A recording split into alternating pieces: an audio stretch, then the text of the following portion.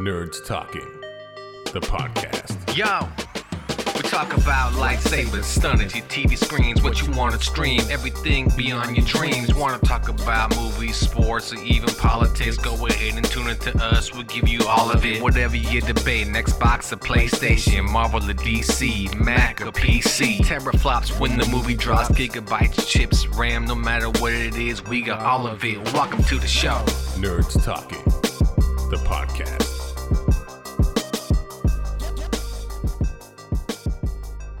Welcome to Nerds Talking, the podcast. I'm here with Johnny, Carlos, Hugh, and our special guest, stand-up comedian Eddie Brill. He's joining us. It's our second show where we've had stand-up comedians. The first one, not so good. Didn't go so well. It's as if we booked stand-ups for a funeral. It went terribly. And they just were not funny. I just kind of disappointed. And we tried to get them to tell jokes, and they refused. It's like, why would you have stand-up comedians on a show and then brought you on for a reason and you just didn't want to participate? So Eddie, you will participate. We will make you. Oh yeah, well, you know what's interesting is that I've done a ton of podcasts, of course, but even before that, for 2 or 3 decades, you go to do a radio show, and the radio DJs don't have anything, so they ask you to do a joke from your act, and it's kind of hard to do your act on the radio or do your act in that way, because comedy is not just it's not just a verbal thing. There are comedy albums that you can listen to, like old comedy albums with George Carlin and stuff, and it's creative, but to do your jokes on stage, it's sometimes hard to do them for the radio. So you just try to be yourself, and hopefully you're a funny person or goofy or whatever. Yeah. But I just, just so you know, because a lot of times you'll get, okay, this is Bob and John in the morning, and they have these big crazy voices, and then we have comedian Eddie Brill, so tell us a joke. Yeah. There's a thing that I would always say when someone would say, tell me a joke, I go, you're good looking. And that's what you'd always say that. And people would pause and then they'd laugh. Well, one time it backfired on me because I was coming back from Ireland and I was exhausted, and I used to smoke in those days, and my luggage was the last piece off, and I just needed a cigarette after 8 hours in the air, and I was, and the custom guy goes, hey, Eddie, tell me, oh, so you're a comedian, it says on the thing, tell me a joke. And I go, you're good looking, and he didn't laugh, and he brought me in the back room, and he emptied every luggage of mine. I bent over to make sure I didn't have any drugs. And boy, did I need a cigarette after that. Was he good looking? I just think he was as tired as I was and didn't like my attitude. So give a little snapshot. I know. How many years did you do Letterman? He was the warm-up act for Letterman. I was there for 17 years, and I was the warm-up for the whole time. And for 11 of the years, I was booked the comedians on the show. And then I had a lot of other things, like I'd go up to the desk in all the commercial breaks and, either hang out there and talk about life with Dave or come up with ideas for funny things we can do in the next segment. And then I also a few times got to do the announce at the beginning of the show because Alan Coulter was off for another gig or a Jewish holiday. So I got to go from New York, and do that whole, that was a thrill for me. The first time I did it, the director after the show called me. He said, we need you to re-record that opening. I said, why? He said, you sounded like you were 12. You were so excited. I was like, David Letterman. It's like, the music comes up, the band's playing, the audience is applauding, and you do that announcement. It's like, it just was amazing. So I had to re-record it. I did it a few other times, all right, but the first time, hey! It's a child back there. Yeah, Merle Haggard. And here he is. Yeah, so for the listeners, Eddie was the warm-up act before every show on the David Letterman show. It was the Late Show with David Letterman. The Late Letterman. Show. There you go. It's funny. I watched it on NBC, CBS, and now NBC was late night. Mm-hmm. The late night. It was because they're like corporations. The late night. The Tonight Show is one. Late night is the NBC, and Late Show is the CBS version. Have you been on any of the shows that are running now? Not really. It's kind of interesting. I've been doing a lot of producing. I do a lot of stand-up still, But I've done a lot more shows, more like in Europe and when I've gone overseas and stuff like that. But I haven't really done the stand-up shows. I've produced a bunch of stand-up TV stuff and still doing that and working on music and stand-up producing. But I still love the performing more than anything. What's the biggest difference between the audiences here and compared to Europe? Are they more like, proper? Like No, as a matter of fact, they're smarter and cooler and don't put up with bullshit. Like if you go, it's great to be here in London, and like, screw you, But they would be the very first time I went to London to do stand up. I went, it's great to be here in London, and the guy yelled out, bullshit. And I said, and because he knew I was pandering. It's a very American thing for comedians to do. They think, if you just pander, everyone's going to applaud, but not in Europe. They don't want that. So he said, bullshit. And I went, yeah, you're right. It smells like shit. And it smells like, no, it looks like shit and it smells like piss. And the crowd loved it because I got back at the guy and I didn't take that. It made me a better comedian to go overseas. I don't think America sucks. I just think that a lot of comedians here are so into the pandering and love me thing that the great comedians never have been into, Carlin Pryor, Lily Tomlin. It's all about doing what they love. Dave Chappelle, his truth. And there's a lot of comedians, love me, put your hands together for coming to the show. It's like, we don't have to applaud. We've been coming to shows our whole life. We don't need to applaud ourselves for coming out. And they don't, they want the truth. I've always loved British sitcoms and Irish sitcoms and stuff like that because they're very dark and very truthful. And not all have laugh tracks. Some do, you know what I mean? But it's very interesting. They also don't hire everyone is not beautiful on every TV show because they hire the best actors. And because they're not America has this odd thing where we have to make everyone pretty and everyone has to be perfect and you can't make any mistakes. And, but the best shows are always the darkest where, a lot of vulnerability and insecurity and real life comes across. What a concept, best actor. Geez, that's what a concept. Right. Yeah. Best haircut.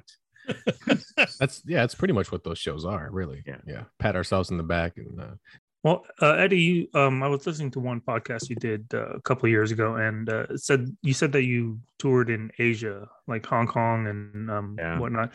How are the crowds there as far as understanding the jokes and just do you have to adjust your set? It was interesting. I wasn't sure if I had to, so I went without adjusting them, and they worked. Hong Kong was mostly a British place before I went there. And then there was the takeover where the Brits were knocked out. They didn't really have the ownership anymore in Hong Kong. And the crowds were coming out were these Brits who were stuck in Hong Kong. Not only, I mean, there'd be people from Singapore and there'll be people from other countries, but it was mostly English speaking people going to these places because there wasn't a lot of English entertainment for them. Like when I went to Amsterdam, it was the same thing. It was a lot of, the audience. The first time I worked in Paris, it's the same story. A lot of expats, a lot of Ireland, Europe, Australians, Irish. The crowds were mostly expats, and they were dying for English speaking entertainment. Hong Kong was just, it's just a very smart place, and the audience is really, some of the best films in the world are South Korean, Japanese, and films that are made out of Hong Kong. And there's a reason for that, because the intelligence factor is so amazing there. So, when you do creative stuff in Hong Kong, you're playing with the big boys. It's really terrific. I see. Good question, Johnny. I mean, your ego just went through the roof. Fantastic. So it's this one guy. No, Eddie, how was it in Canada? Are they the best people ever? I'm Canadian. Yeah, well, Canada's great. Canada's fantastic. Canada's come up some of the greatest comedians in the world, Jim Carrey and, the SCTV people and, Martin Short and all that. So there's a lot of good stuff, One of the craziest things that happened is I was working in Los Angeles and I met a guy from Bangladesh, brilliantly smart guy, and he wanted to be a comedian, and him and his wife got pregnant. They they had sex, and a baby was planted, and they decided to raise the baby in a place that wasn't LA, in where they're from, in Bangladesh. So he was missing stand-up. So he put a little thing together and he invited me over, and I got to work in Bangladesh. Now, this was in Bangladesh, there's like 44 million people in the country. It was like 4 million people in Dhaka, their main town. And the 1 percentile of those people spoke English. They traveled the world. They did business. So they all came to my show. And again, I was worried. What do I talk about? Can I talk about religion in front of these folks? Can I talk about, politics, whatever? And I don't talk much politics, but I was wondering if I could. And they were people are human wherever you go. You could quote me on that. The thing about you write, I learned how to write comedy for humans as opposed to writing for the country or writing for, hey, I live near Lafayette Street, it's like, who cares? The truth is like, if you write a joke about having a dream, and you have a nightmare, every human can laugh at that. Doesn't matter which country, but it's about your sincerity and putting the hard work in and not kissing their ass and not bullshitting and not taking them for granted. So I'm thinking, take a left on Serious Street. Isn't that a Steely Dan song? Yeah. I did left on, or Dylan. Go ahead, Hugh. I want to hear it. Well, no, I'm just thinking. I'm curious what you think about the climate today of comedy, because one of the things I looked at was the guy you mentioned in Ghost. I've forgotten his name, who passed. Oh yeah. He was brilliant, and all of a sudden my mind is blank. I can picture his face. And his brother Ray is still doing comedy all these years later, but his name is slipped my mind. But you were going to ask me about him. Well, I was looking at one of his shows from probably 30 years ago, where he's on stage and he's mimicking a bunch of different characters, different ethnicities, and I was thinking, would he be canceled today? Would he be called out on it? And whether, because I don't know that I think it's good. I mean, I think comedy is meant to be comedy. It's meant to be something that causes people to laugh. Will everybody laugh? No. Some people may not. Hurt. Comedy, right. Somebody gets hurt. But I mean, if you're just cruel and like homophobic and come from a really hateful place, there's no room for that. And as human beings, we should evolve from that. You do stand-up comedy and you tell your truth, and your truth might bum people out. You're going to talk about, stuff that happened in your life that everyone can relate to. A lot of people don't want to hear it. And, we're grown up in a very fear-based society. The teaching in our country, in the world, is very fear-based. And as comedians, it's really great to break that down, because that's a horrible way to teach children and to raise a society. I mean, there's war and there's guns and there's violence, and it's based on, you want to go down Serious Street, there, there's such a negative imagery and a scaring and sins and fear and the devil.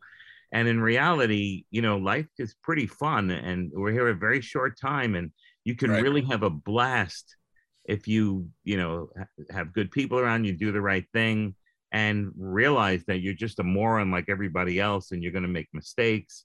And that's what comedy is. Like, I used to have a bit where I lived in Hollywood, Florida for junior high school and high school. And I'm not going to do the bit, but because I probably couldn't remember it word for word, but it was about there was Canadians down there, a lot of Canadians in Florida. They had bought up the beaches smartly. And, and being a hockey fan, I got to meet all my hockey heroes who'd come down to Hollywood, Florida when I was down there, and the girls were lovely. But I would notice that this beach that we would go to was mostly Canadians, and the husbands were short and fat with Speedos, and then the wives were tall and gorgeous in bikinis. And my original joke had to do with, it was about the guys had a lot of money. And that's kind of, it's not horrible. It might be true in some situations, but to put everyone in that category as a gold digger, and that's why, these men were, getting these women. Well, I realized years later, I put that joke to bed. This is 25, 30 years ago.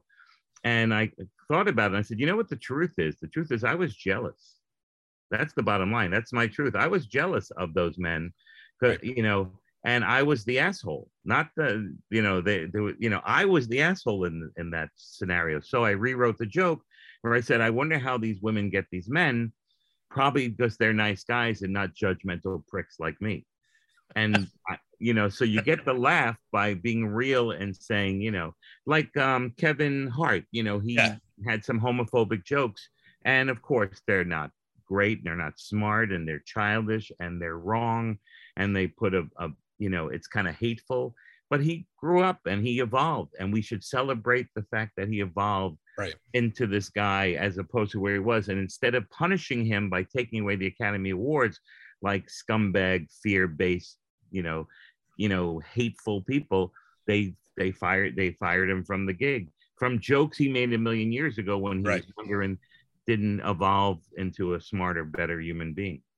Right. You left turn on Sirius Street. Right. You did good. Eddie, what do you think about the climate of weather? Yeah, a little more serious. Yeah, winds out of the northwest at 15 miles per hour. That's going to be 25 by mid-afternoon. If you're in bed, stay under the covers, because we're listening to the sounds of lightning and thunder and jazz. Very well. I mean, weather people are the best, because it's like tomorrow's weather. When I wake up, I'll believe me, I'll find out what it is tomorrow. I'll see it. How about those poor weather people that have to cover the storm, like in North Carolina when the hurricane comes, and they're like holding on to the pole and like, the house blew away and the cameraman's dead. Yeah. And then the best part's back in the studio. Oh, hope you're okay out there. Stay safe. You're like, the guy just flew away. No, I think he said something more like, meanwhile, the rich prick back in the studio. Oh, right. That rich prick back in the studio. It's just, what good old news. I'll tell you a name story. Here's a true story with a name. And that my father wanted to name me Richard, and my mother wouldn't have it. She's like, we're not letting him be called Dick. It's not going to happen. We're not, you can't do that to him. He's going to have a horrible childhood. So he said, I want you to name him. We're going to name him after my father, Edward. And my father's like, I want Richard. And my mother goes, no, it's not happening. So he says, make the middle name Richard. And she goes, who's Richard? Why? He says, I don't know. I just like the name. She says, okay. So he goes off to work. And there in the hospital, me and my mama were hanging out, and I don't remember any of this, but she told me later. I was just born, and she said they gave her the birth certificate, and she filled out Edward Robert in there, and then gave it to people. 6 weeks later, the thing comes to the house. My father opens up, Edward Robert. My mother goes, those idiots. I told them Edward Richard. So she lied, and she prevented me from becoming a dick. So that worked out. She should open it up and go, what a bunch of dicks. Shit. I was going to ask you if De Niro's the only one who's ever mistaken you for Danny Aiello. No, I think, that is a good story. Yeah, that was incredible. Yeah, I got to know Danny very well, and he was just a great guy. But his son, Jamie Aiello, him and I looked a lot alike at one point, a few different occasions. So, but when I got older and haggard, I started looking more like Danny Aiello. But what a good guy, what a funny guy, great to comedians, great to actors. Just a good human being. And I was, he heard that I looked like him and that I met De Niro and that I was, the whole story about, I thought that De Niro gave me one of the best hugs of my life. That blows me away. That just blows me away. Yeah. My friends were like, how do you know De Niro? I go, I don't know De Niro. They go, you were having sex with him on the dance floor. Like, he hugged me. I think he thinks I was Danny Aiello. I don't know. I got 3 amazing hugs in my life. One from Oprah Winfrey, not because she wanted to hug me, but she was overcome with emotion. She had done the Letterman show, and there was a big buildup of her doing the show, because every day she was going to do the show, and Dave would write in a book, day 36, no Oprah. Well, she had a play, The Color Purple, opening across the street from our theater. She decided to be on our show, and they had the time of their lives. Her and Dave laughed and told stories, and she was overcome with emotion because she really had a great time, and it was very cool, and her play was opening up, and I'm by the desk. And after she hugs Dave, she looks at me and gives me a hug, and it was so good. It was so amazing, But the best hug of my entire life happens to be the wife of my hero. My hero is Roberto Clemente. And oh, wow. I used to do book reports on him as a kid. I knew everything about him, and eventually got to host the Roberto Clemente Foundation Awards every year. Got to be very close to the family, and his wife, Vera. She called me Iho. She said that I was one of her sons. And after one of the benefits, we raised a whole bunch of money. She hugged me, and it was the best hug of my life. Wow. It was pretty amazing. It wasn't sexual, but it was one that I can still feel. And again, I never got to meet Roberto Clemente, but it was really great to be close to his family. It was so surreal to be able to be part of the Clemente Foundation and help raise money for kids in Puerto Rico. Oh, that's awesome. It's awesome. Right. Yeah, I mean, are you still touring?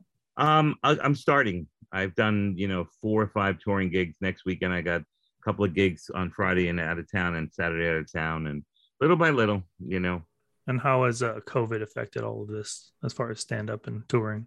Yeah, well, it stopped comedy stand-up for a while, and people were going to the internet and doing Zoom shows, and stand-up doesn't work well on Zoom. You're really just performing for like one person at a time. So I would set up these corporate gigs where I'd get this whole company, anywhere from 15 to 250 people. You do stand up on. It wasn't doing stand up. What I do is answer questions like this from people, and also break down jokes and how I write them and all those kind of things. And I had an interview part of it, and that's how that worked. But there were a lot of people who didn't do stand up. They created stuff and sort of shows on the internet during the pandemic, and a lot of those people they get like millions of followers. So, but the problem is it's going to be hard for them to never have done stand-up to take what they've done on the internet and do it as a live show without using visuals. And a lot of these people who are getting famous because of the pandemic and being on the internet are now doing shows like John Johnson and Friends. So they put real comedians on with them to fill up the show because they don't have the experience, but they're still incredible. Comedy is still better than ever, and there's great stand-up comics, and it's getting more popular and more popular. As people need to, the harder things get, the more people need to laugh. Yeah, that is true, especially in the climate, as Hugh puts it. Yeah, the northwest. Yeah, that's right. We'll take a break here on Nerds Talking, a podcast. We'll be right back after this. Hello, everyone, and welcome into the Screen Forum. I am your host, Nathan Wilds, and this is the podcast that offers a fresh perspective on the film and television industry by bringing you compelling conversations with top professionals in all areas of this business. Combining nearly 15 years in the industry, working in all manner of positions, with a network of friends and colleagues within the business, as well as a keen eye for observation, I have amassed a very strong understanding of all the different elements that come together to put a movie or television show on the screen.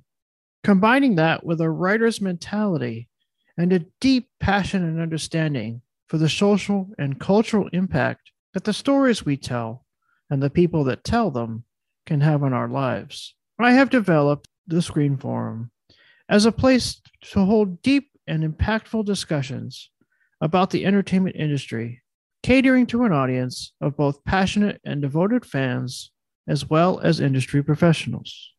So come join my listeners, my guests, and myself here in the Screen Forum each month for a discussion that furthers your passion, understanding, and perhaps even your career in the world of film and television.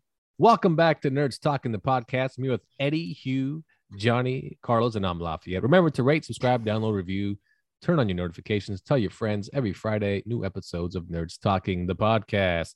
Here with Eddie Brill.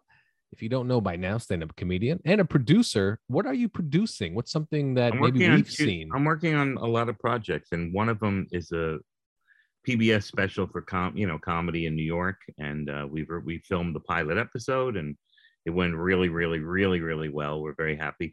And also I'm working on a project with the film company, and it's all about music. And I'm one of the executive producers, and I'll be writing on the series. And, I have another project that I'm working with called Word Collections, where, like, for instance, Lafayette, if you wrote a song and I sang it and it was on the radio, you would get paid for the writing the song and I would get paid for singing it.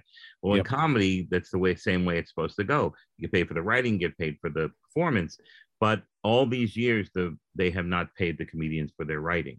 And it's a law that they broke. And so we've put together a mighty fine list of, comics, both dead and alive, their estates, like Robin Williams and Richard Pryor and George Carlin and all these folks, Muhammad Ali, and, spoken word stuff. And we're going after these companies to get the people the money that, is owed to them. So, and not just American comics and performers, but comics all over Europe and stuff like that. So, they've been taken advantage of for too long. And, we have a huge conglomerate putting this thing together and raising the money. So there's a lot of cool projects I'm doing. And I just today got a script to read, to maybe write on it and perform in the film.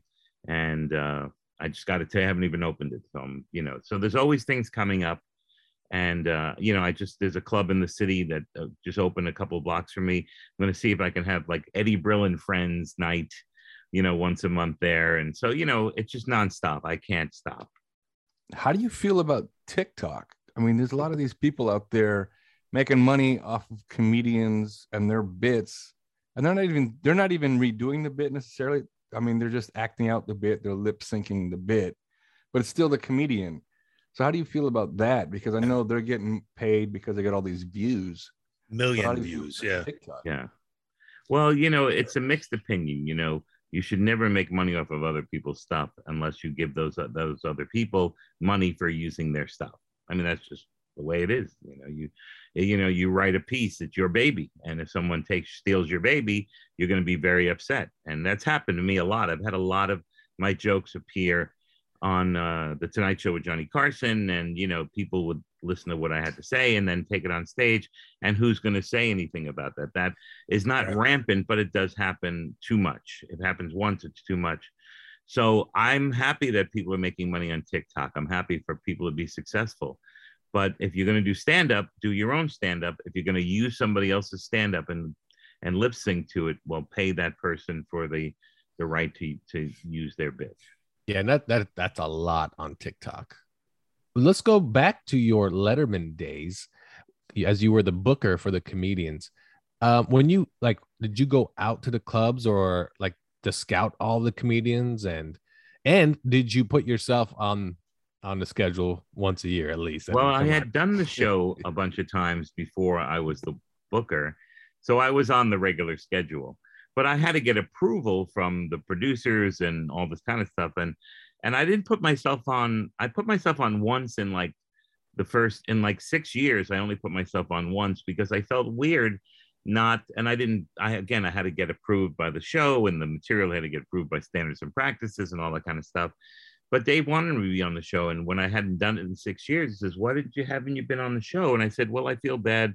These other comics out there deserve to be on the show. And he goes, well, you work here, be on the show, and but some comics are like, oh, he booked himself. Of course he booked himself. But if they really knew the truth, they would know that I've only booked myself a couple of times. But as far as finding comics, the best way to find comics is from other comics who tell you, I worked on the road with this gal and she was hilarious and you have to see her. So, which has happened, on many occasions. Great comics, I remember Bonnie McFarlane and, all these incredible comics that told me, Louis C.K., who got me the job at Letterman. He told me, because I used to be the warm-up at the Dana Carvey show, and Louis was one of the producers. So when he went to write for Letterman, Letterman asked the staff if they knew any warm-ups, and Louis said, you got to book Eddie Brill as the warm-up because he rocked it for the Dana Carvey show. So, but these comics would go on the road and tell me who they saw. Now, also, I'm a working comic. So say I did the Denver Comedy Works and I do Wednesday through Saturday normally there. I'd stay there on Sunday, another day, and have them put up 10 of their best local comics so I could watch them and take notes. And so I was out there I was making sure he would send me videos. I'd watch it.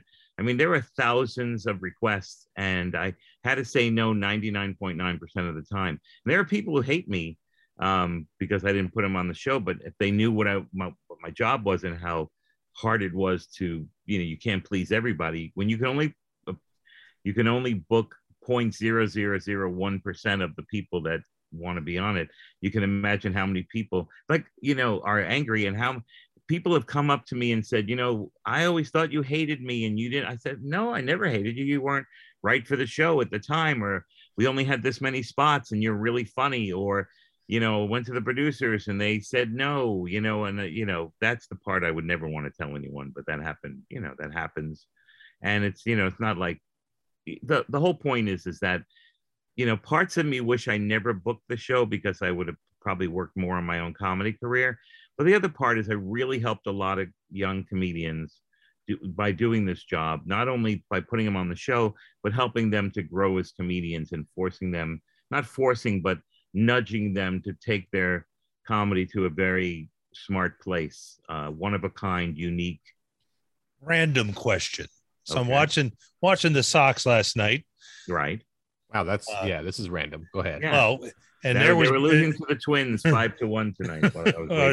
Yeah. And Bill Burr was on between innings. Yes, I saw that. He's great. And he made fun of the vitamin water. That's what killed me. Yes. Because vitamin water is a scam. It's so not refreshing and healthy, and it's full of sodium, and it's as bad as like a diet soda. And right. He looks at it and he holds it up and says, "Oh man, it looks like dirty pool water." And they go, "Yeah, but I hope it's not your sponsor."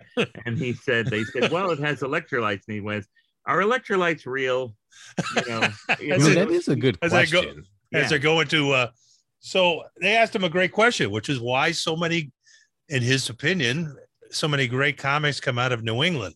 And he was, you guys, you from Emerson, and Dennis from Emerson, and a bunch of other names. And he said I thought his answer was great, because there's just a bunch of characters in New England, as he said, who are typically funnier than I am, and they don't even know it. Right, exactly. Well, we were lucky. It was a great, you can develop a community. Like I mentioned Denver, there's a woman named Wendy Curtis who runs the Comedy Works, and she really develops comics in her area. She focuses on making sure comics have stage time. She is pushing them to do positive things. She gets people like me at the time to come watch these comics. Well, Boston really was a community that was run by the older comics and a few producers. And like Barry Crimmins was this guy who ran this club called the Ding Ho in Cambridge. And every comic who worked on the show, he made sure that you were great, or even if you were starting out, that you had that in you. You had that spark, and you worked really hard. And Boston was great, and everyone looked out after each other. And if a comedian stole material, that comedian probably would get his ass kicked. Yeah, right. I remember there was this kid that I saw in Montreal at a festival, and I thought, wow, this guy's really funny, from Boston, this young comic. And I started thinking about putting him on Letterman, and I got 100,000 phone calls from comics in Boston going, that kid's a thief and he's been stealing material from everybody in town. And luckily I found out and didn't put him on the show. You remember Joe Rocco? He was booking very well Newport Comedy for a couple of 3 or 4 or 5 years. Yeah, I did that. I think I did it 2 or 3 times. I used to work there before. When they would have the jazz festival, they'd put a comedy show. Like it would be me and Jon Stewart, or me and Dennis Regan, Brian Regan as well. And we would do these shows at the same time the jazz festival was going. What a great town. But Joe and Mark Rocco went to Emerson. Yep. And I knew them both really well. And I've seen Joe used to come by the Letterman show all the time with his wife. He'd get tickets through the networks or whatever, and I'd give them a tour of the building. Just a good guy. That's Joe, the thing. You surround yourself with good people. Like Bill Burr, one of the greatest guys. He looks out for other comics. He really tells the truth. When he was a young guy doing stand-up, I just loved his comedy. And but at the time early on, I gave him a piece of advice that I learned from other comics. Everybody sucked but him in his act. It never came back to bite him in the ass. There was no vulnerability. It wasn't compelling. Right. It was like, you suck, fuck you, you suck. And it was hilarious. But like I learned from all these great comics, especially Robert Schimmel and comedians like that, where you have this bravado and it has to come back and bite you in the ass. So I gave Bill that thing. I said, once you start, showing your vulnerability, I'll put you on Letterman. He calls me up like 2 weeks later, says, I got it. I understand what you mean. And we put him on Letterman. Now he's playing Fenway Park. It's phenomenal. I texted with him today. I laughed at that video, and he's so, he's like, like any other performer. It's, what a dream for a kid from New England to be able to play at Fenway Park. I mean, come on. I mean, it's almost like being, a baseball player in Fenway to be able to, Ted Williams and Bill Burr batting third and fourth. I would call it self-deprecating humor, where you make fun of yourself, which is by far, in my opinion, the best way to go. When you can make fun of you, everybody's laughing with you if you do it well. Right, because there's two ways to do it. We were sort of talking about this earlier. If you just shit on yourself and you're a piece of shit and I'm no good and that is not good at all. I mean, unless that's your style and you do that style and only do that style, and then everyone laughs because it's a parody of that kind of a person. But when you shit on yourself, it's about being human, about going, look, I think I'm so great, but I'm an idiot like everybody else. Right. Because we all think we're superior to what we really are like, and we're all I'll speak for myself. I'm just a nerd, just like anybody else. Nerds talking. Yeah. There you go. Good plug right there. Good plug. Johnny, you have anything for me? You're just staring at the screen, probably doing math.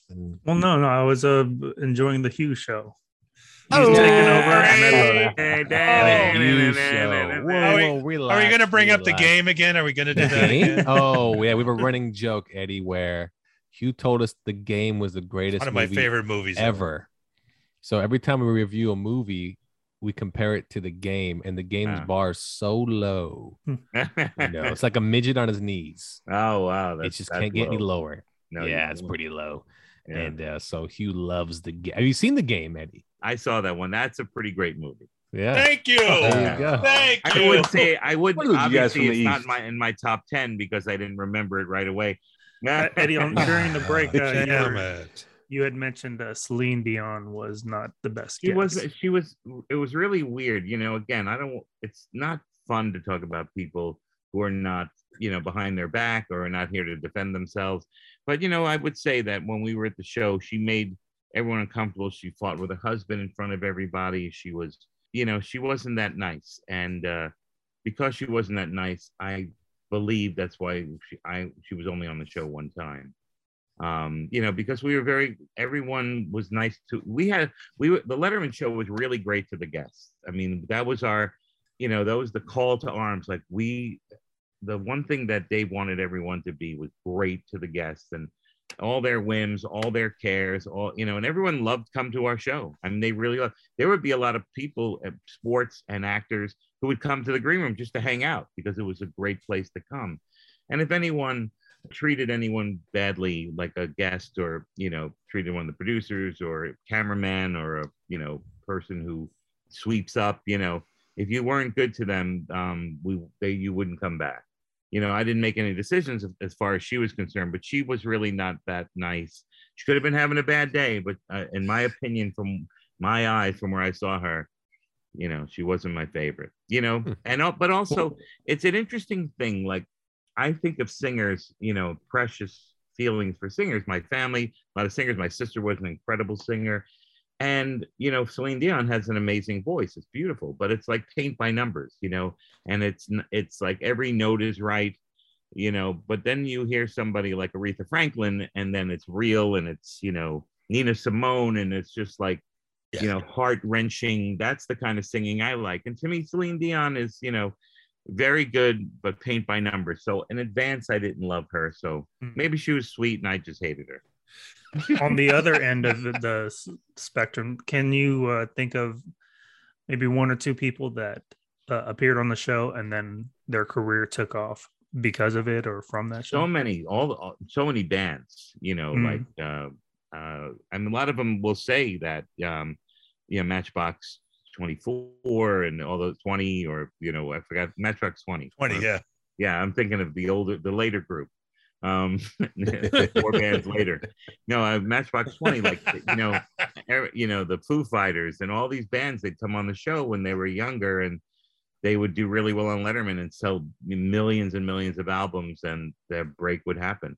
I mean, there's a lot of comedians have done well from being on Letterman, but it wasn't it was more toward the time of Johnny Carson when comedians did well, because Johnny Carson was the only show on that people watched at that hour. Right. When I was working at at Letterman, there was Leno, there was Conan, there was Jon Stewart and Daily Show, and there's there were like late night shows with different other performers, and so it wasn't one show.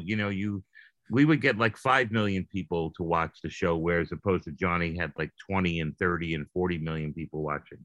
So it was different, to be a comedian on those shows. Like Drew Carey does his set, the next day he has a manager and a tour set up. It happened for the Letterman comics, but not like it did in the old days before that. Too many choices for people to watch. I see. Did you meet Johnny? I never did, but I ran a festival in his honor.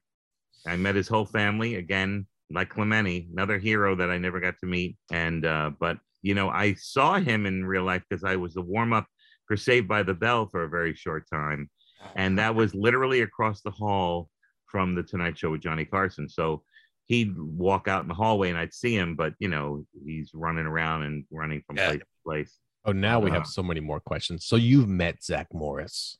Yes. That's I'm over. Here we go. I met them all. When they were really young. I was there in really early on, 1987 or something like that. I mean, let's get to the controversy. We all know the whole Will Smith thing and Chris Rock, right? But you probably, and I assume you've already talked about that on other outlets, so we don't want to necessarily go there. Well, the thing about, first of all, my feeling is that I always thought that Chris Rock was one of the greatest comics of all time, and a guy who I had so much respect for, and now I have like even more respect, and he's just handled everything really beautifully. And most comedians were like all saying, "Oh, everybody's going to slap, and there's going to be all this stuff going on." I actually think the opposite. I think I'm the only one who's ever said that. I think now that it's out in the open and we've ridiculed it and saw how ridiculous and how horrible, smacking someone is, hope the audiences learn their lessons and don't. And I I'm the same as you. We had this show and I told the rest of this panel the same thing. People will be less likely to do it now because you'd only be mocked and like made fun of and felt utterly embarrassed of your stupidity. Yeah. People already talk back to comedians at shows. I mean, I've been to shows where the comedian made the person in the front row cry because they picked on him so much, and I was the table beside them, and I laughed and I'm like, just pick me, go ahead, talk about my dick, anything. I'm open, I'm game. And the guy's like, you're too easy. Like, son of a bitch. Well, again, there's so many different scenarios. If you're just yelling at people and shitting on them when it's not funny, then you're an insecure prick who has no act. That's my feeling. Usually the crowd is, you're supposed to go up there and tell your truth. And if the audience likes it, great. If they don't like it, they'll turn the channel or watch another comedian or whatever. That's really the bottom line. When you see a comedian kissing the ass of the audience, it's almost like, makes you want to puke. As far as heckling is concerned, oftentimes what happens is there's an ego in the crowd. There's like, say a guy's on a date with his girlfriend and he's a very insecure guy and he has a lot of, he doesn't feel secure in who he is as a human.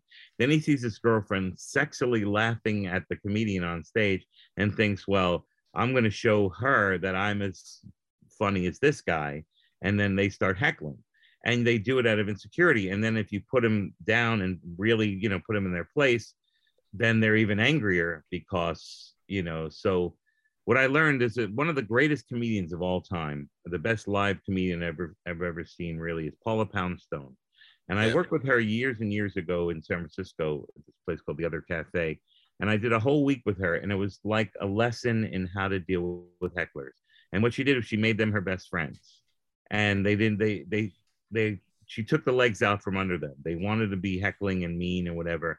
and they didn't know how to handle someone being really nice and making them, friends and funny with them. And then you think of the world, you think like war, if to really make a right down crazy street. You look at a war, and if you just attack somebody and they attack you and you attack them and they attack, it's just going to go on and on forever with attacking and nothing gets accomplished. But if you getting attacked and you take the legs out from under people and just, you nullify their attacks, I'm not saying the physical bombs or stuff like that. Usually what happens is, you can probably easily work it out and get past the bullshit, because if you look at war, what is war really? It's just a bunch of egotistical people trying to show that they're, speaking of dicks, that they have, bigger dicks than the other person. I mean, what's it really good for, as they say? Absolutely nothing. Say it again. Exactly. Yeah. So you know what pissed me off again? I mean, I won't go down the street, but first of all, Chris, you're absolutely right. Chris Rock handled that amazingly. Right.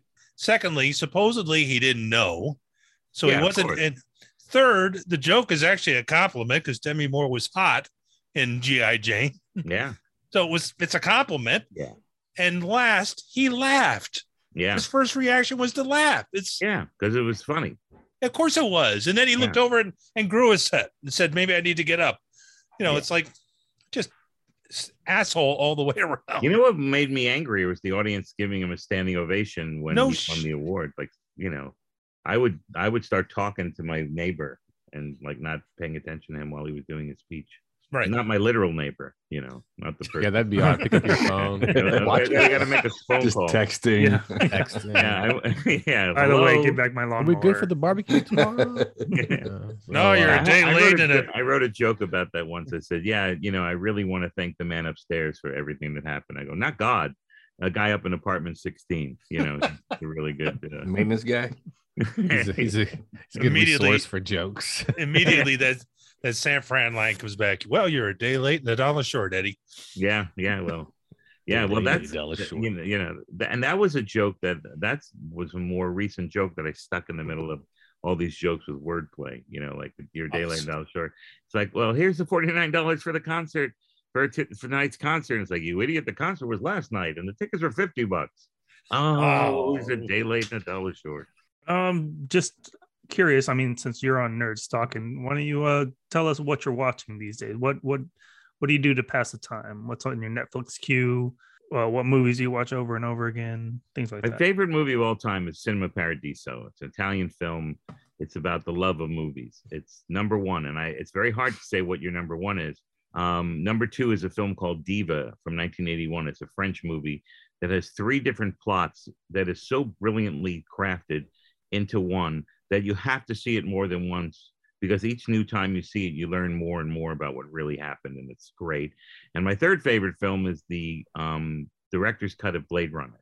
I think those are, it's hard to say because I love movies like crazy. I lied when I was 14 to get a job in a movie theater, so I can lied my age so I can get a job. And I worked in a movie theater.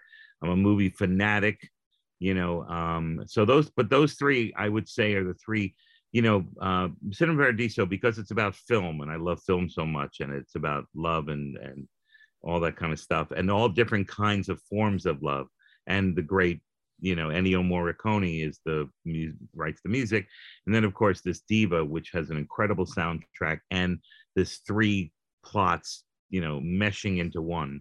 And then of course Blade Runner, which I was blown away by how smart and great that film was. But it's what I'm watching now. I was lucky enough the other night to see the first 2 episodes of Better Call Saul, which is coming into its last season. And I watch a lot of documentaries. Best thing I've seen in a long time is the Beatles film by Peter Jackson, the Let It Be. That was good stuff. But I'm kind of bummed that it was over. It was like I got to hang out with the Beatles, and it kind of is sobby, sad, not sad, but like a syrupy thing. But I really was thankful that I would live long enough to be able to see that, because I was such a Beatle fan. And it was pretty amazing. A little inside baseball here. Your third movie on your list we all called overrated last week. I mean, that's just what we're. That's No, But that, No, that's you a said regular Runner. cut. Hugh, It's Hugh, not the I mean, I director's love cut. Blade Runner. Bloyd. Who's Bloyd? Blade Runner. I said. Okay. I love Blade Runner.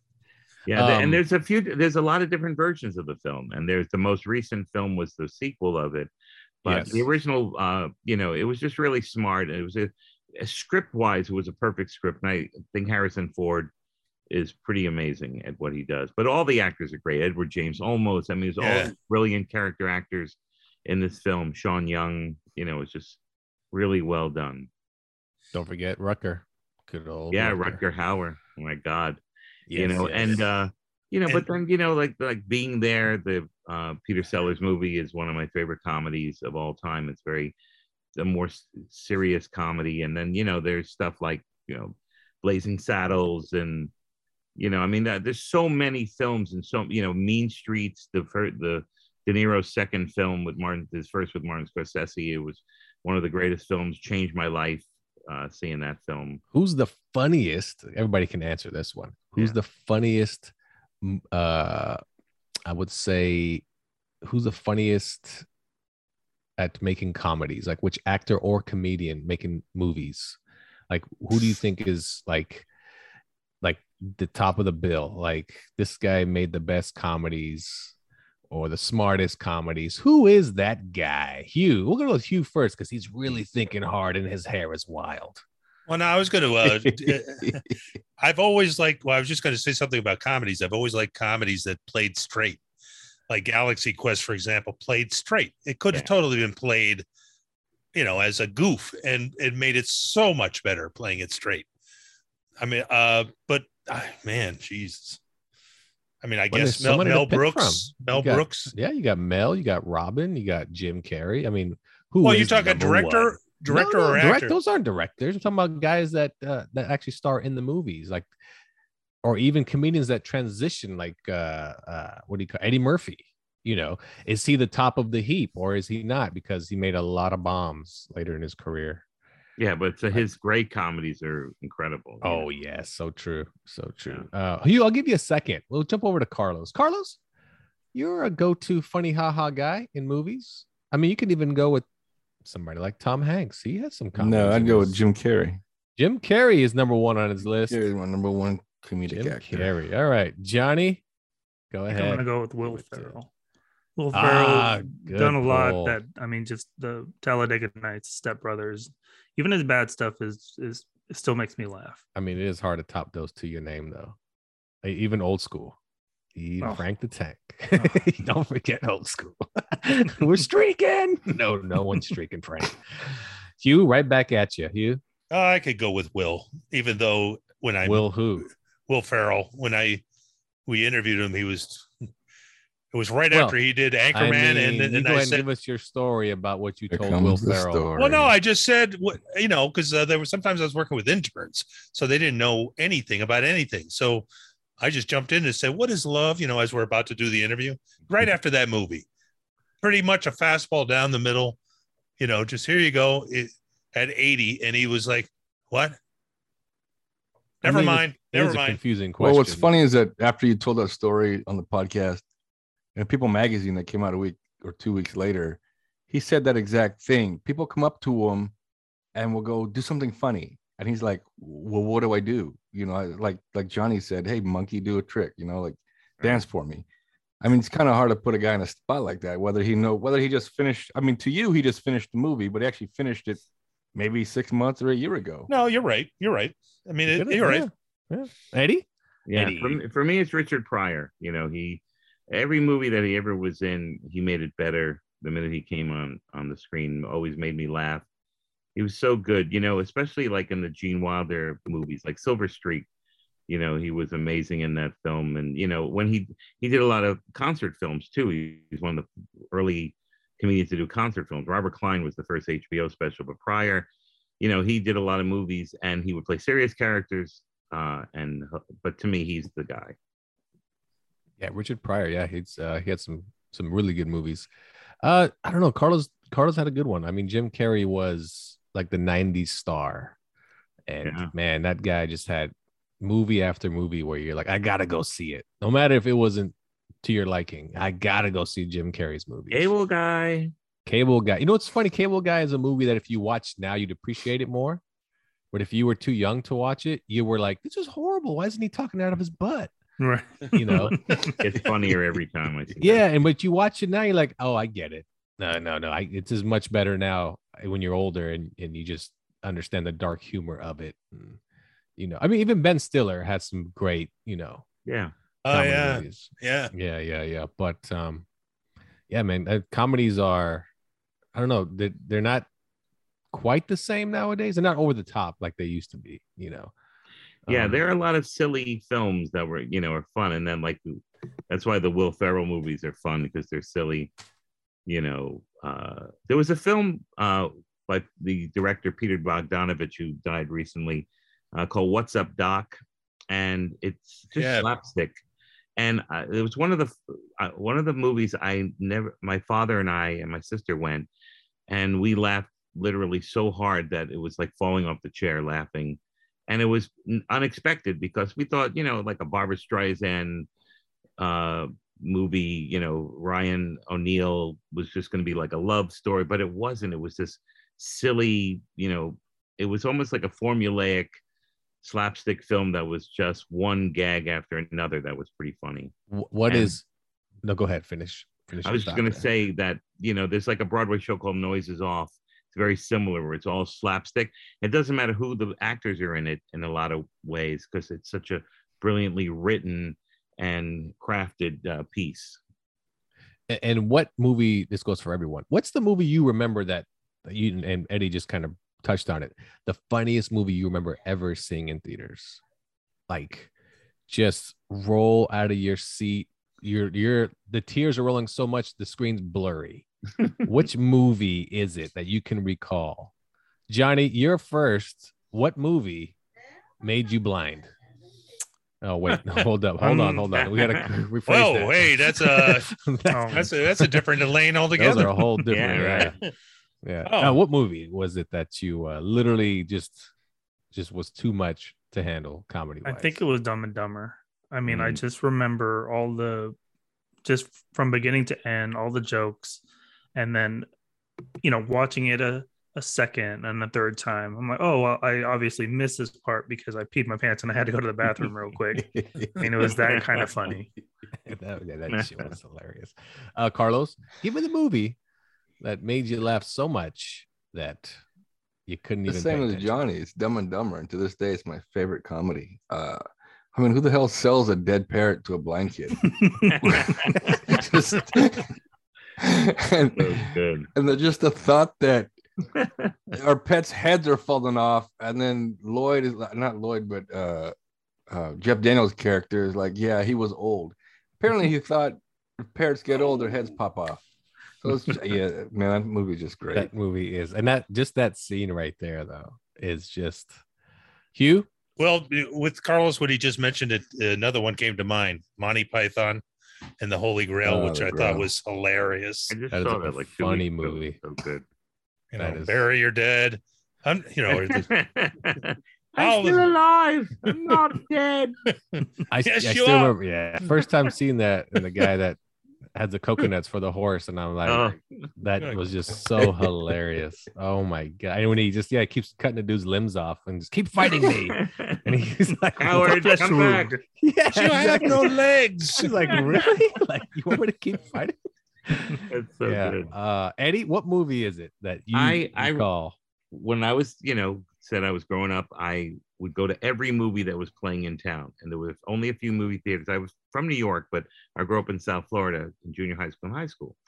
So when I was 14, I mean, I go to movies all the time, but we now was able to go for free because I worked in a movie theater.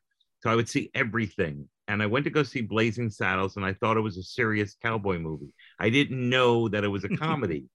So my friend Pete Widener and I went together. We sat there, and it started serious. If you remember, he's on they're doing the railroad tracks, and and it just started going off the rails. And so, not expecting it to be a comedy and being one of the funniest comedies ever, that was a literal fall off the chair. I literally fell on the ground laughing that hard. And it's still on Netflix. You can catch it still. Yeah. Yeah. It's on HBO Max as well. Oh, HBO Max. Okay. How do you think a movie like Blazing Saddles could be made today? Be very hard. Very hard. Yeah. Absolutely. Yep. Yeah. There's rape jokes and there's a lot of of in that movie. Yeah, let's just stick to things. rape jokes. What did you say? We'll go I as far as said- rape jokes. Yeah. We'll see what else. punching a horse. It's just like there's like so many things that go on. The language and all that kind of stuff. And Richard Pryor wrote that. He was one of the writers. Oh, really? On that film, yeah. He was supposed to be in it, but they thought he was a little too wild at the time because supposedly he was partying like crazy during that time, and that's why Cleavon Little got the part instead of him. I thought he was great. Yeah. Cleavon Little was great. And the reason I bring it up because I was watching, I just turned on Bridesmaids one day. It was on TBS or something, and I just I remember this movie was hilarious. It literally made me cry tears. And then the scene was on where they're trying all the bridesmaids dresses, but they all got food poisoning. Oh God! So they just all start throwing up and shitting everywhere. And the bride runs into the street and shits in the middle of the street, and you're like, "Oh, this movie was hilarious." That's right. Tina Fey writes genius stuff. Yeah, but here's one little secret about Blazing Saddles that I found after the 3,000th time I listened to it. When they're going over to see Lily Von Shtupp at the place at the big dance hall, both guys, Cleavon Little and Gene Wilder, were walking over. The music playing in the background is the music from the Mel Brooks movie before The Producers. So you hear, blah for Hitler and Germany, but you hear the music, and it's just a nice touch that, because you don't think about the background music always, but they're playing the background music of the Mel Brooks movie from before, which I thought was really clever. Yeah, I would catch it. It's on HBO Max. I mean, people probably, I would say most people haven't seen that movie. Interesting. Yeah, and it is. I think it'll shock people this day for sure. Watching Blazing Saddles, like what? They made this movie? Yeah. Back then, people weren't up in arms about everything. So is what it is. You hold it. We'll be right back after this on Nerds Talking the podcast. Itch away. If you're itching, itch away. Itch away. May cause itching. Welcome back to Nerds Talking the podcast. I'm here with Carlos, Johnny, Hugh, Eddie, and I'm Lafayette. And as we were on break, Hugh was anxious, and he's like, "I have questions. I have many of them. I have threefold." And I was like, "Ooh, interesting." I prepared. And he prepared. He took notes. He studied Eddie all day long. No, I already know Eddie. Yeah. Oh, I mean, that's true. Hugh does know Eddie. It's a little inside there. Hugh actually does. How do you guys know each other before we even get to your question? Emerson a little bit, but he was gone probably before I got there. Right. And then I knew a lot of the brothers from the frat there Theta. Where'd you go to college? Didn't you go to a college like I went to IU first and BU for a year, where I played ping pong primarily. And then I went to Emerson, where I really, when I look back, I don't try to regret, but when I look back, I should have done 4 at Emerson. It's the best school I went to by far. Yeah, not even close. Great. But we had a mutual friend that's sort of from Hingham, Massachusetts, that connected us. Oh yeah, you mean Rick? Rick, yeah. Yeah, he was one of my best friends, and yeah, and actually Joe and I have been best friends all the way to today. I mean, ever since Emerson. So the question, and that's 40 something years ago. Yeah, crazy. Yeah, 1980. All right, Hugh, it's your time. Well, so we were talking about like favorite comedic movies that you fell off the chair for. So I would ask the same question about favorite comedian moments that you just died laughing at, if you can remember them. Yeah, I remember the funniest moment ever in the world for me was one of the girls we went to college with was Rochelle Joseph. Oh, Rock. And Rock's godfather was Danny Thomas. I didn't know that. Yeah, Danny Thomas and Marlo Thomas, his daughter, and Tony Thomas, the son, ran the St. Jude's. Danny Thomas created St. Jude's, and it's the most amazing hospital, and it takes care of kids and their families, and it's just spectacular. And I've been involved for years with them running charities and all this stuff. So we were invited to the Los Angeles St. Jude's function. Me and my friend Chris Phillips, who you might remember, we were roommates in LA at the time, and lived across the street from each other in New York at the same time, oddly enough. Chris and I were invited by Rochelle to go to this party. When we get there, it is every celebrity that you ever dreamed of that was in LA at the time. I mean, every single celebrity. It was really just, I met Bob Hope. It was ridiculous. Old and young, just incredible actors. And everywhere we looked, it was like being a kid in an actor candy store. Every actor you ever, John Voight was sitting right next to me. It's just like, it was almost ridiculous. And the entertainment in the show were 3 comedians, and one was Danny Thomas, one was Steve Allen, and the closer was Milton Berle. So Milton Berle gets up on stage to do his part, and it was really funny, a lot of funny stuff. People were in a good mood. You're raising money for a good cause. It was every famous person in the world was in the room. And Milton Berle goes, look, I just want to point out one person in the audience that Ernest Borgnine is here, ladies and gentlemen. And Ernest Borgnine, if you don't know who he is, he won an Academy Award Best Actor in a movie, Marty. He was in McHale's Navy. He was the lead guy. He was a brilliant actor. He wasn't a handsome guy. He looked like a bulldog, but he was this brilliant actor, great guy, whatever. So Milton Berle says, ladies and gentlemen, of all the great actors in this room, all the celebrities, all of the superstars, there's one guy in here that I want to point out. And, he's an Academy Award winning actor, the whole thing. Ladies and gentlemen, Ernest Borgnine. And the crowd cheers like they won the Super Bowl. They stand up, standing ovation for like 3 or 4 minutes. And Milton Berle does a double take and looks at the area and goes, oh, sorry, ma'am. And it was bedlam. The laughter was ridiculous. It was so perfect. There's no way I can even make the moment as perfect as it was. Well, I told Letterman that story. He did that once in the audience at Letterman. He repeated that thing. It was really the funniest moment I've ever seen in person, and Milton Berle was the one who delivered it. And I mean, the audience was. I was too. We were hook, line, and sinker cheering for Ernest Borgnine. Meanwhile, he's shitting on an ugly lady. Milton Berle. I mean, I think we all know who that is. Johnny knew who that is, right?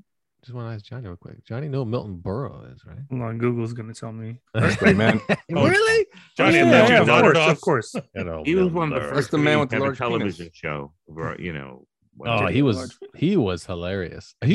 What is your moment? No, I'm going to go last. Oh, you're going to go? Okay. Carlos. I took so long. I'm sorry. Oh, no. Don't worry about that. We're just fine. Carlos, what is your comedic moment? You've seen a stand-up comedian, you just laughed your ass off. I'm going to have to go recent. I went to the local comedy club here, and Dan Soder was performing. Oh, he's hilarious. And man, that guy was so funny. He had me crying. He had me bent over and I took a buddy of mine who had never seen him or never even heard of him. And it was a great time. I love watching stand-up comedy live, but when I saw Dan, it was just hilarious. This guy's just funny. Right. Oh, he's I remember going to a comedy club, and I don't know who he was. Just, came here just watch a show, and he was the headliner, and it was the funniest shit. Johnny, go ahead. Give me a comedian. I'm going to go with Kevin Hart. And this was probably about 15 years ago. So he was just starting out before he got big. I think he had done Soul Plane recently, but when he came to Sacramento, it was amazing. Fall out of the seat laughing. Like, I didn't want to go up and get another drink type because I didn't want to miss anything, or I didn't want to go to the bathroom. I mean, it was just, I didn't want to miss a moment. It was amazing. Yeah, mine would be Mitch Hedberg. Oh yeah. Man, Carlos was with me, and we laughed our ass off that night. He was so awkward with his delivery, and his jokes were so left field, but they were hilarious as all hell. And he made fun of somebody that came with us. It was the funniest joke. Carlos can tell the joke. Carlos, what did Mitch do to the individual that came with us? Well, the person that invited us to go with her, because she had 2 extra tickets. So she called me up, and I met Lafayette there, and we went to and we sat side stage, but front, because she wanted to sit in the front because Mitch was her favorite comic. And she was wearing a t-shirt that said DKNY. Well, anyway, during the show, Mitch looked over at her and said, DKNY, bitch, buy me a vowel. And everybody roared. And the look on her face was like, it's not just say that. And the rest of the show, she was like, fuck this guy. She didn't laugh one bit. And it was her favorite comedian. And she was so upset the rest of the show. And it was the funniest shit because we were laughing so hard at that joke. And Mitch, rest in peace. Hugh, go ahead. Eddie knows where I'm going. Eddie, wait, hold on. So Eddie, do you know? Not sure. Okay. Well, and this is live. Okay, I'm not talking. We're talking about live. That's what. Well, no, I know. There's some great moments in recorded that I've seen live. It was Eddie Brill, and it was. What? I didn't know you would say that. Yeah, no, it was the. I mean, the Speed Racer bit, which is why I mentioned it earlier. You probably don't even remember the barely remember it. You told it to me earlier. And I remember the idea of it, but it was just something where he was talking about. Do you remember the Speed Racer cartoon? You guys, you probably don't. Of course, yes, Racer X, Speed Racer. There's something where you ended with the it's just something. And I took somebody to that show. I remember that, but I just remember I was in the front row and I was dying. I was like, well, that's really nice and flattering. Yeah, Speed Racer was a Japanese cartoon, and they would overdub it in English, but using these Japanese actors, and they would talk in a way that was not English. Everything would race, and they talk, and they say their sentences all together, and they talk like this, and they'd always end at the end of the yeah, that's how the show went. Yeah, that's how that show goes. Come on, Speed, give me a car. I got to get out of here. And there was no reason to have that at the end. They just didn't know how to do it. It was a very Japanese style thing. So it was, I remember the reason I came up with this because I was in Italy on a school thing with one of my best friends. We went to meet her grandfather. She had never met her grandfather in Italy. And we went off to go see him, and Speed Racer was on the TV, but in Italian. So it was kind of interesting to hear how there wasn't that these guys were doing. And that made me laugh because I just remembered how watching as a kid was important. And all the stories were told in such a sped up, fast, un-English way with the grunt at the end. And it just made me laugh. And until you brought it up earlier tonight, I hadn't even thought about that joke. That was so long ago. And what's funny is you probably don't remember, but right after I'm dying, lying on the floor, you looked over and you said, "First time seeing comedy, Hugh?" I don't remember that at all. No, I remember. Right. I don't remember a lot of things, but that I remember for sure.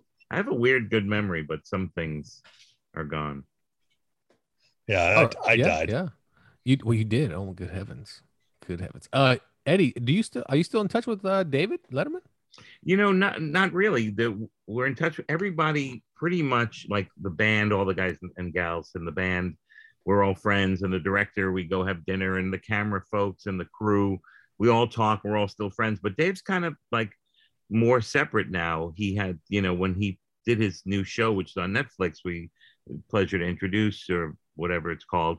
It was a good show, but none of us from the show were on it. None of the cameras, none of the directors, none of the producers. It was just, I guess after 33 years of doing that thing, he just wanted a clean slate with a new group of people.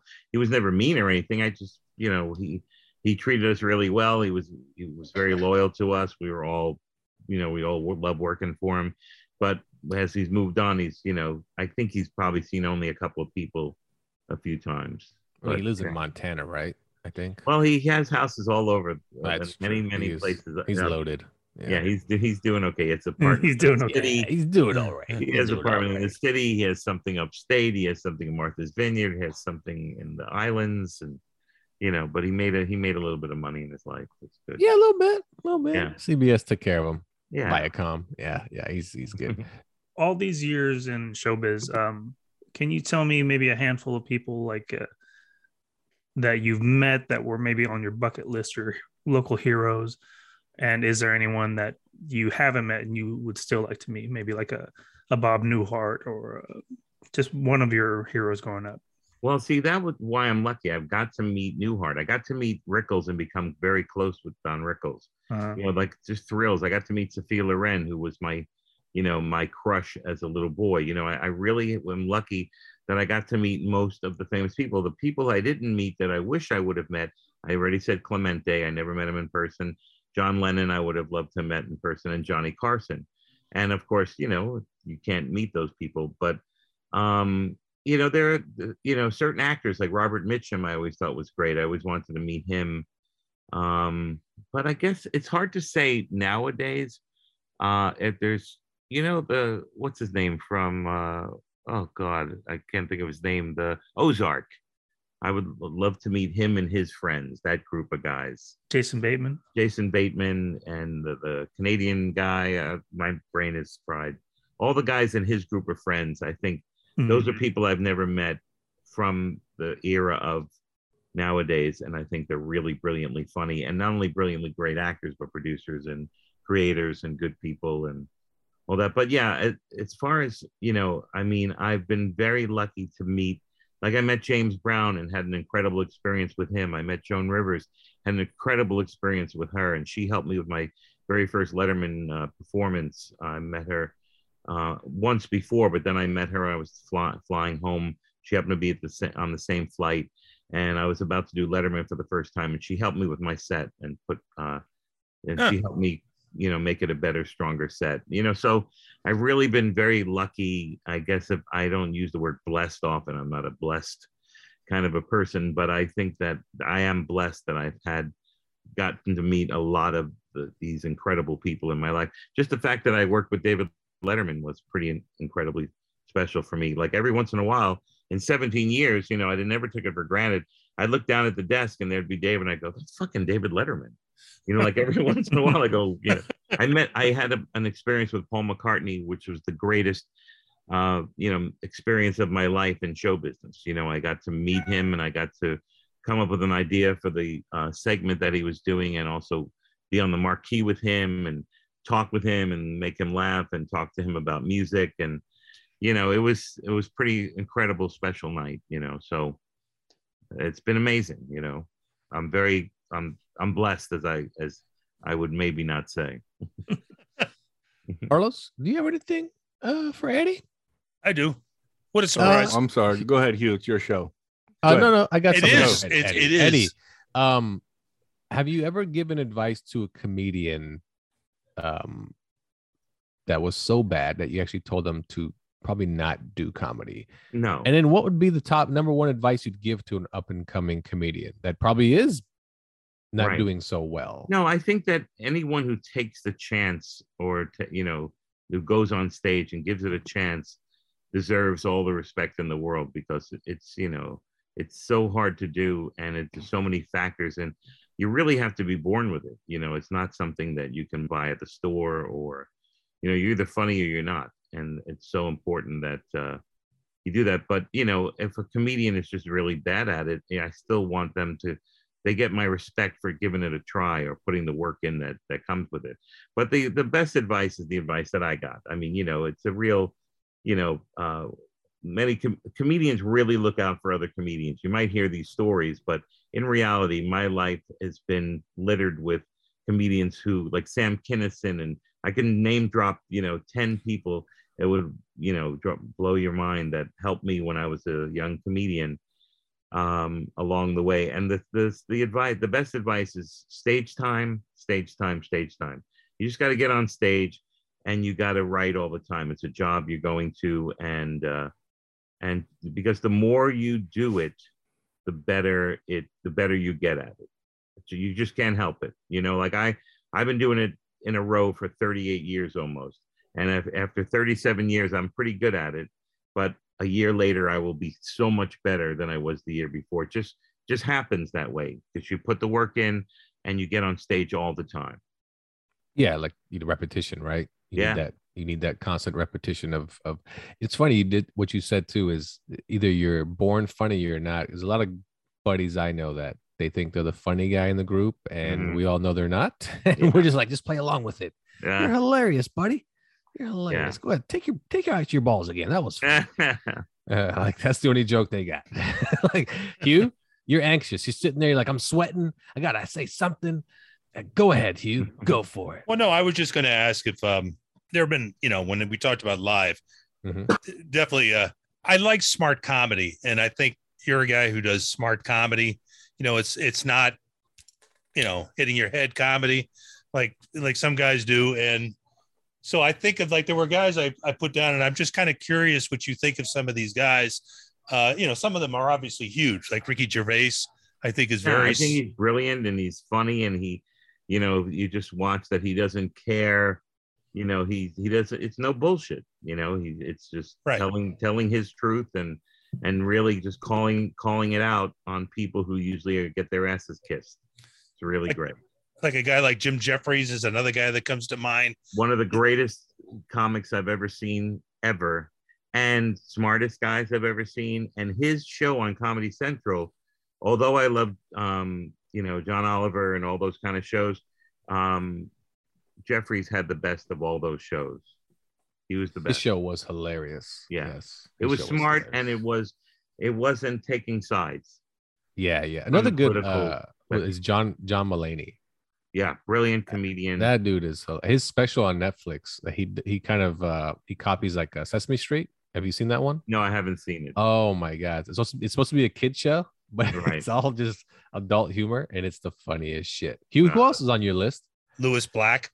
Yeah, another great comedian. Well, he's straightforward though. He's like, Louis Black is, you're gonna either love him or hate him. There's no middle ground. Right. He's smart.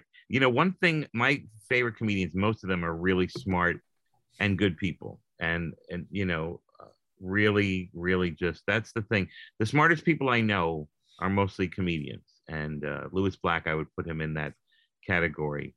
Guys like Gervais and all these people, they're really intelligent people. Yeah. In order to, out of it in such a way that they walk their own line that they've created. And, so yeah, all those guys. Mulaney is a brilliant, I think the best young stand-up out there.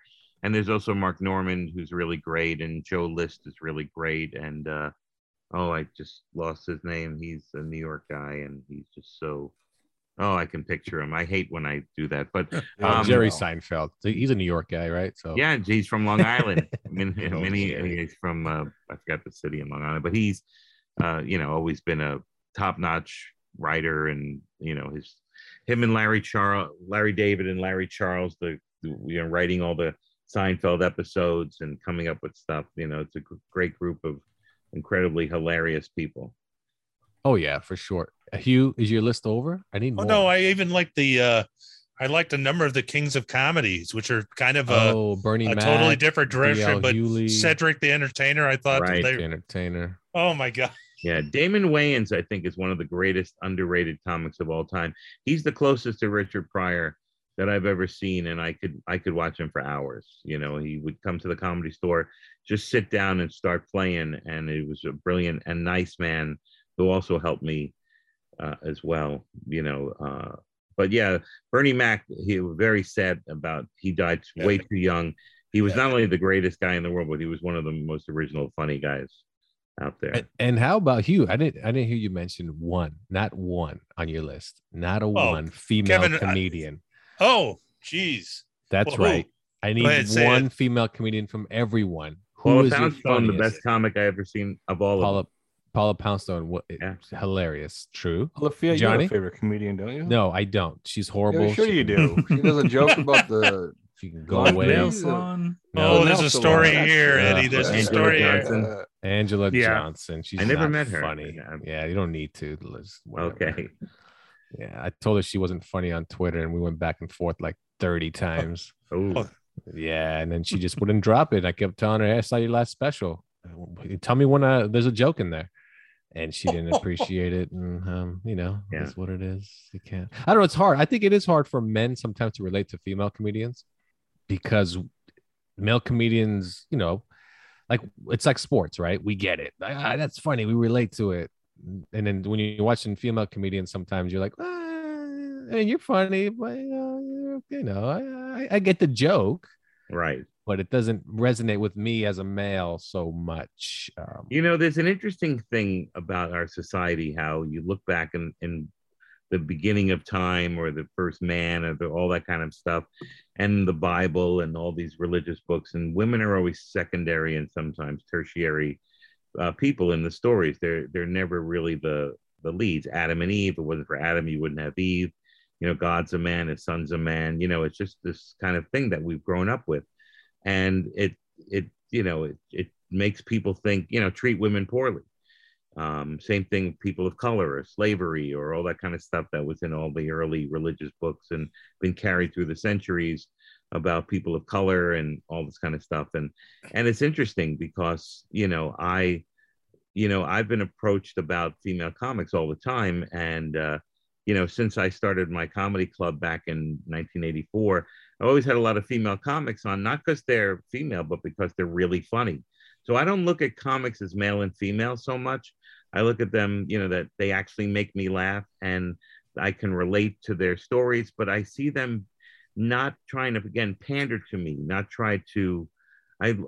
like seeing all comics, men and women, be authentic and be their, tell their truths.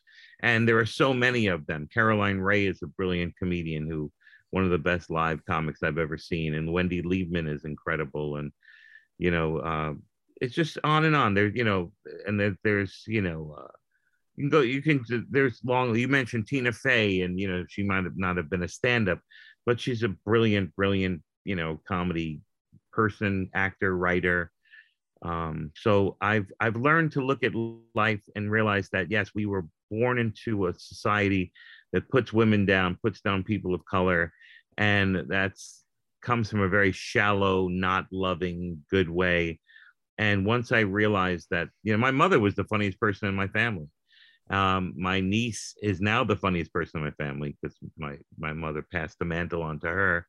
But the people are very funny. It's just that as a man, sometimes our ego, gets in the way of us being able to appreciate a lot of things, or our training as young men, like, you see a magazine and they show a naked girl, but you don't see her nipples. And so your whole life is like, I've got to see nipples because they've kept the nipples from me. And it has nothing really to do with who the person is or whatever. It's just that psychological beatdown that we've had our whole lives about what's good and what's beautiful and what's sexy and what's fun. If it makes us laugh, it's funny. Like someone will say, well, I saw this comedian, they didn't make me laugh. Well, if they make somebody laugh, they're fun. That comedian's funny. And so I don't look at them as men and women. But people try to pin that on. Yeah, Hugh, add one to your list. We're waiting. Well, no, I just was going to say that I've seen little bits on TikTok with female comedians, real, not people. The actual comedians. Yeah. And I couldn't tell you right off but there were a whole bunch that were, and I realize it's the best of, maybe there are 8 seconds of a really great bit, but there were definitely some that were hilarious. And I can't, off the top of my head, I couldn't tell you who that is, but absolutely. Johnny, you got one for me? Female comedian? Yes. Sarah Silverman. She's hilarious. Yeah. And like Whitney Cummings. I mean, I was about to say that too. She's funny. Whitney's too. Hilarious and getting funnier and better and better and better because she puts the work in and doesn't take herself seriously. She's great. Yeah. Carlos has one. Sorry. He's Nikki like Glacier. I like Nikki Glacier. Oh, she's funny. Nikki's hilarious. There's Ali Wong. Schlesinger. Ali Wong is great. Yeah. That's right. Ali Wong. Oh, Schlesinger. Yeah. I think her first name is Eliza, I think. Eliza, went right? to Emerson. She was in Emerson. Oh, really? Another Emerson. Yeah. Another So Emerson. so is popped up. Jennifer Coolidge, and so is Oh, Andrew yeah. Martin. What, Jennifer Coolidge. Wow. They're all Emerson people. Jennifer Coolidge, David Cross, Bill Burr, Anthony Clark. I didn't know Bill Burr. Bill yeah. Burr? Bill Burr went to Emerson. Jay Leno, Henry Winkler, like I said, David Cross. So many comedians: Dennis Leary, Mario Cantone, Stephen Wright. Yep. The head writer of the of Fridays was Lauren Dabrowski. Dennis's girlfriend in college, and it's like there's so many great Emerson. We had a good we put together a comedy program, and it was wildly successful. Gina Gershon went there for a minute. She did, yeah. After I had graduated, but I got to meet her. Someone I know saw her at a party, and that was anybody help anything before we close out this episode of Nerds Talking the Podcast? Johnny's like, nah, I got nothing. I was gonna say Joy Coy. You know what's weird is that when I said that line way earlier about nerds, I forgot that was the name of the show. And then you said, "Oh, how convenient!" I'm thinking, what do they mean? And then it's like, he just hit you right now. These guys are nerds. Oh, what wait, am I doing here? I got something for you, Lafayette. Okay. You talked about your best 3 movies. Give me your best for these guys superhero movie. The best 3 superhero movies, or the our best superhero 3 movie? Best 3 from Eddie. So you guys can weigh in. Best 3 superhero movies. Wow. Oh, by the way, wait, before you go, by the way, you said Superman is the strongest. I threw that question out to a buddy who's a big anime guy, and he said, The Flash. What? That's what he said. Your buddy's dumb. Is your buddy, is he in a wheelchair? He said the Flash is always handicapped in a movie in some way. Exactly. In some way. Buddy. He's in a wheelchair. Yeah, he's in a wheelchair. Yes. He's handicapped in a movie. He'd probably be still pretty fast at moving his arms. But the best superhero movies are probably the Avenger movies, to be honest. Endgame and both of them probably in the top 3. And then I'd probably throw in one extra. It'd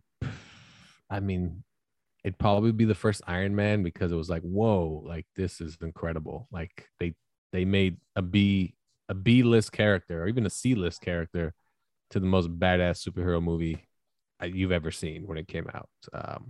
What do you think of the Spider-Mans? Because there's so many. There's the animated one. There's the most recent one, which I thought was pretty good. And the most recent was probably the best so far, to be honest. I mean, how can you top place putting all 3 Spider-Man in a movie, right? You can't top it. It's like it was pretty great. It's like the Flash movie coming out. It has Michael Keaton and Ben Affleck playing Batman. It's like, what? Like, how are you gonna top that? So it's that's why Endgame is so good, because these guys see themselves in the past, or they're going back to fight again in the New York scenario because they have to, and when Tony meets his dad, blah blah blah. It's just such a good, there's too many good superhero movies. It's like, what are the worst superhero movies? The 3 worst superhero, like that's a better route, but Sony makes it sucks. And Lafayette loved the Batman. He just loved it. Oh, no, I did not. Shut your mouth. The Batman is now on HBO Max. So if you want to take a nap, put it on. I saw that came there.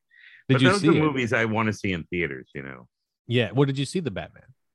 I haven't seen it, no. Okay. Well, you're right, though. That is a theater. That is a theater going movie. Yeah, it is. It still probably is in theaters, to be honest. Yeah. So you can definitely catch it still. All right. Well, there we go. Is that it, Hugh? You good? You good, Hugh? No, was that your list, Eddie? The same. Yeah. Game. Yeah. Those are pretty damn good. Yeah. Those are hard to top, man. Those are Johnny. Yours? I mean, top 3 superhero movies. All the Marvel movies. Are amazing. What's number 1 on your list? Thor number 2, and then Captain Marvel. Ooh, Captain Marvel was probably the best one, and then Eternals. Just because they had a blockbuster in there, and I love. Oh yeah, that's right. They did have a blockbuster in it. No, I'm gonna go Iron Man, the Avengers, and then Civil War, Captain America: Civil War. Such a good one. Yeah. Also basically an Avengers movie. I mean, basically yeah. an Avengers movie, and then the last Yes. Spider-Man. I mean, yeah. Yeah. Carlos, what is your top three? Man of Steel, Oh, Of course, yes. Ooh. Avengers Endgame.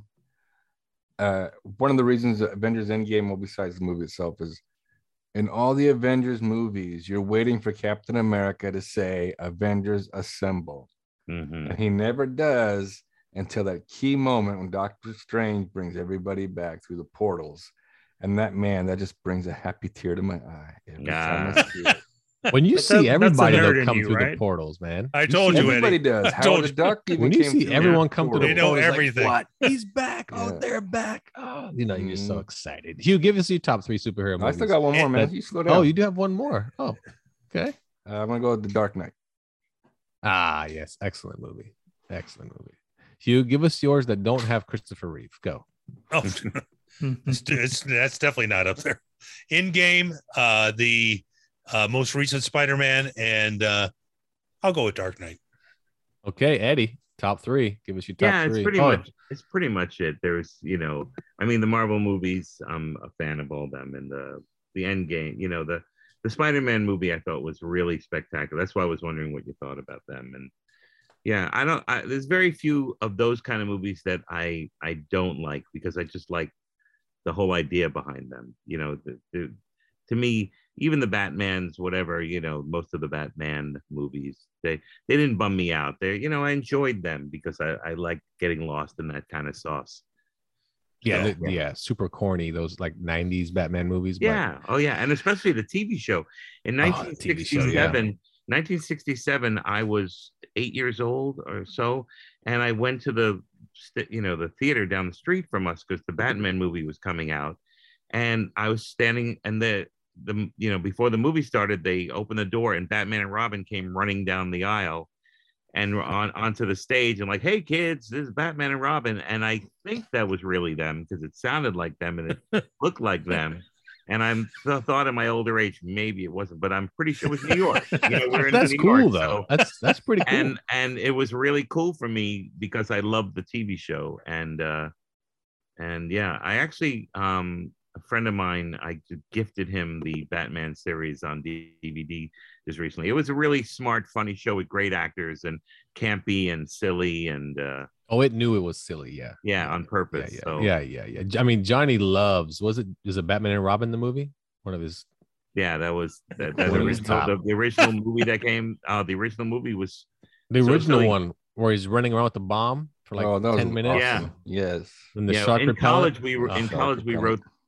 I'm sorry, but in college we wrote this Batman meets the Penguin, and they had found cocaine. That Penguin was selling cocaine, and and every pun was, there was every pun, and it's still, weirdly enough, I heard it about a month ago. My friend and I, we pulled it out of the dust and listened to it, and it held up today to that, because we were just such good fans, and we had the album.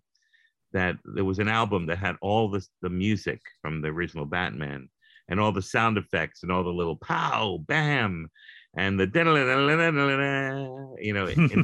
music was in it.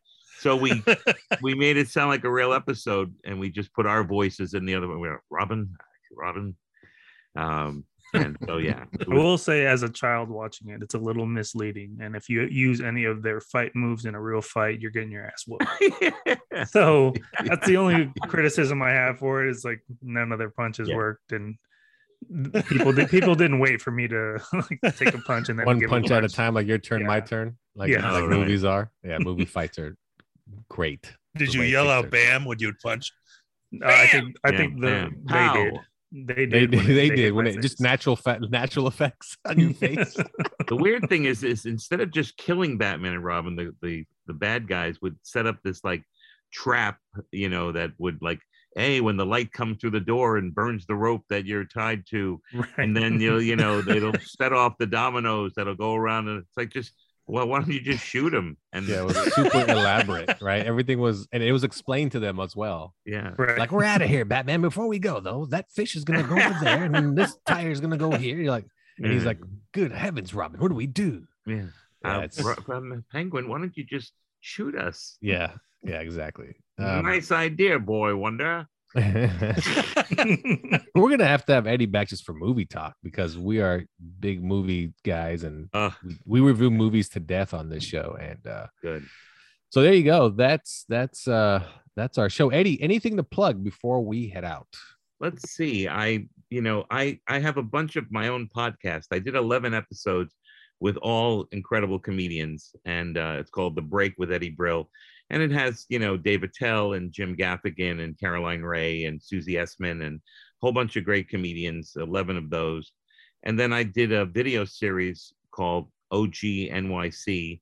It was from the Organic Grill. That's what we used, OG. And I interviewed Artie Lang and Colin Quinn and a bunch of rock and roll guys. And, so those are two things that exist that you're out there. And I'm on YouTube, all over the place on YouTube, bits, Letterman appearances, all kinds of different things. And yeah, I'm working up with my son, who's a comedian in this. We just booked the gig together in a place that when he was a little kid, he helped build the theater and built the stage, and he gets to perform on it, and I get to work with him on it. It's very exciting. Instagram at Eddie Comic. Mm-hmm. You can find me on Twitter, Eddie_Brill. There you go. I'm on Facebook, but I'm full up with people. But if you follow me, you could read my stories. I put a bunch of stories on. And that is BRILL. And right. Eddie likes it. EDDIE. You have a website too, Eddie? It's brand new, so it's just starting to do a thing. I have a great new guy doing it. It's eddiebrill.com, but there's not much on it yet. Okay. Brand new. The final question is, what is the dumbest name for a comedy club you ever saw? Where you're like, oh my God, you named it like this? Like, oh, I wish Only Joking was Only Joking. Yeah, I would think. Or Rags to Riches was a club. Oh, that's a bad one. That was a bad one. And the guy who ran it was kind of a douche. How about, did you ever perform at a place like the Funny Bone or something like that? Oh, yeah. Funny Bone. Yeah, I figured that. Yeah. Giggles and they're all great, names, Oh man, so lame but funny. All right, well there you go. That's our show. Thanks for coming, Eddie. We appreciate it. I hope I had a lot of fun. It was fun, for me talking movies and a bunch of nerds hanging out together. It's fun. Yeah, no, we'll definitely have you back on without prying into your life. It'll just be us talking movies and TV and all the nerd shit we love. There you go. So for Hugh, see ya. For Carlos, bye-bye. For Johnny, take care. For Eddie, hey. And I'm Lafayette. Thanks for tuning in to Nerds Talking the podcast. We'll see you next time.